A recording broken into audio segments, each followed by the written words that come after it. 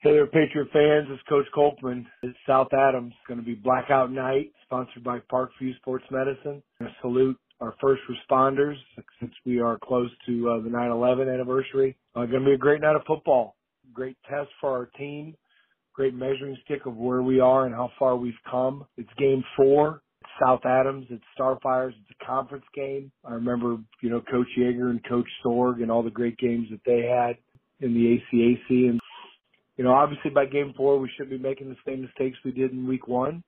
I feel like we're improving, but obviously if you're at the game last Friday, there's still things that we need to be better at, coaches and players alike. Offensively, speaking about South Adams, offensively they're varied.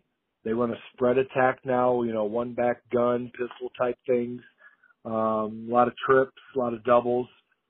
They have some dynamic skill players they want to get the ball to. Another Somerset's in the backfield, and I heard there's another one in 8th grade right now. So kind of like the Lefevres of years past at South Adams. Quarterback's very accurate, very impressive young man at quarterback, and the number 2, the Warner kid. So, yeah, they have a lot of good skill guys that we need to be ready to stop. But it all starts up front with our D-line and the guys playing in the box, our inside linebackers and our D-line. And so we need to get after them. Defensively, still the same old South Adams, a 4-2 look. They like to bring pressure, blitz, do those things. Control the ball, not turn it over, ball security, and just, move it down the field like we've been able to do, especially last Friday, and just finish our drives.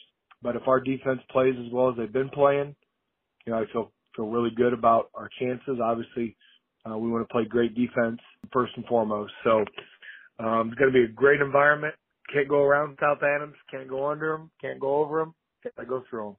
And if we want to be one of those teams that's talked about in our conference, South Adams is a team that we got to beat, plain and simple. They've been one of the best in the program or in the conference for quite a few years now. Got to do it.